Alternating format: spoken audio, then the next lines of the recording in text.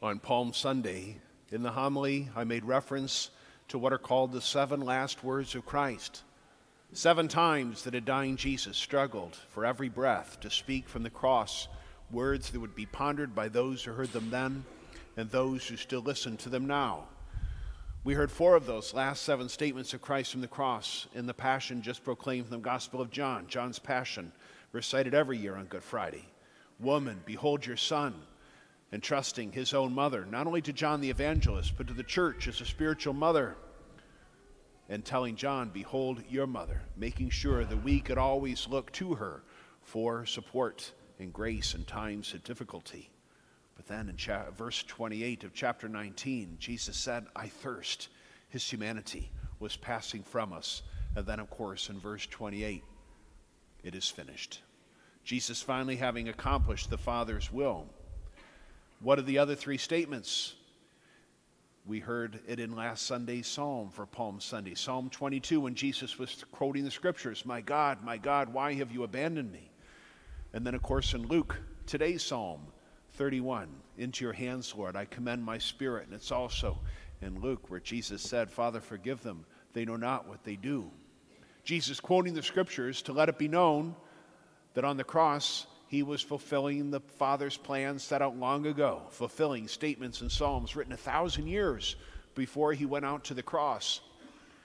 But there's one other thing that happened when Jesus died that John doesn't record, but we did hear it in the Passion on Palm Sunday, and it was in Matthew chapter 27, verse 51. When Jesus breathed his last, it told us that darkness covered the earth, blackest night in the middle of the day. There was an earthquake. But also the curtain of the temple was rent in 2, torn from top to bottom. We don't stop very often to think about the significance of that temple curtain or its tearing and what that means. We think of a drape in the window, something blowing in the wind. But we have to remind ourselves of the grandeur of that temple and the size and thickness of that curtain in order for us to really understand what's being communicated at Jesus' death when that temple curtain was torn.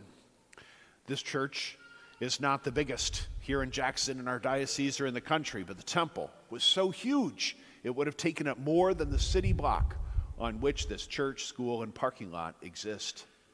The temple was the largest building in Jerusalem. It could be seen coming up from the valleys in every direction.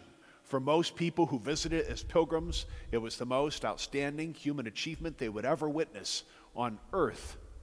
And it had stood for 1,000 years by the time Jesus hung on the cross within sight of it, built by Solomon.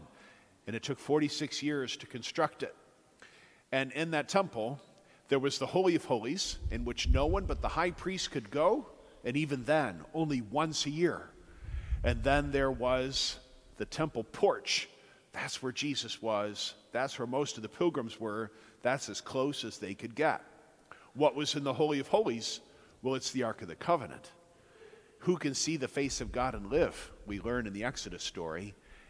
If you saw Indiana Jones and the Raiders of the Lost Ark, when they took the lid off that ark, there was immediate death for anyone who got close to it.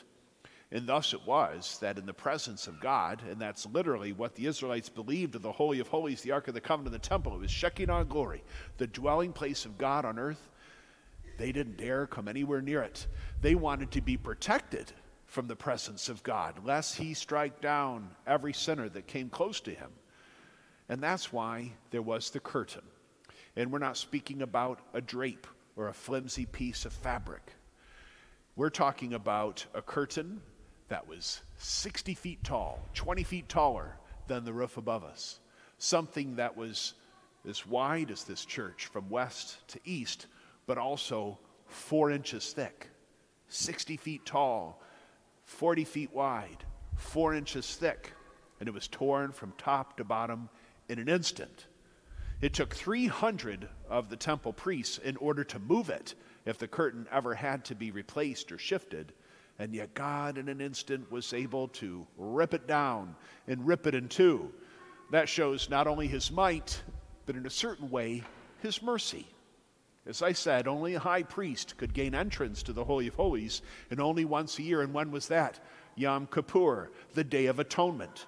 only once per year, one person was allowed behind that curtain to offer a bloody sacrifice, hoping that God might forgive people their sins.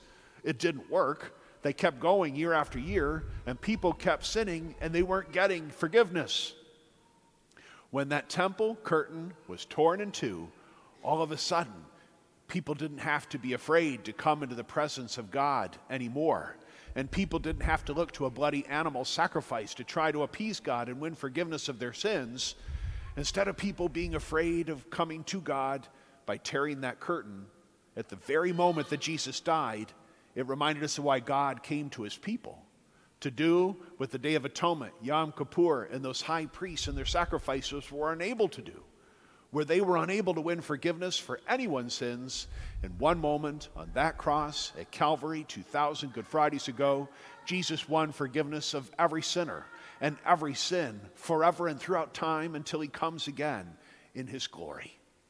And so today, in every church, in every country, on every continent, in every time zone, Christians come together to hail and to recall the great price that Jesus, who is God, was willing to pay that we might be saved, that we might be forgiven, that we might become forgiving. And so now, once again, darkness covers the earth. The earth may not shake today, and there is no more curtain to be torn, but let our hearts break for the love of God, whose hearts break for the love of sinners.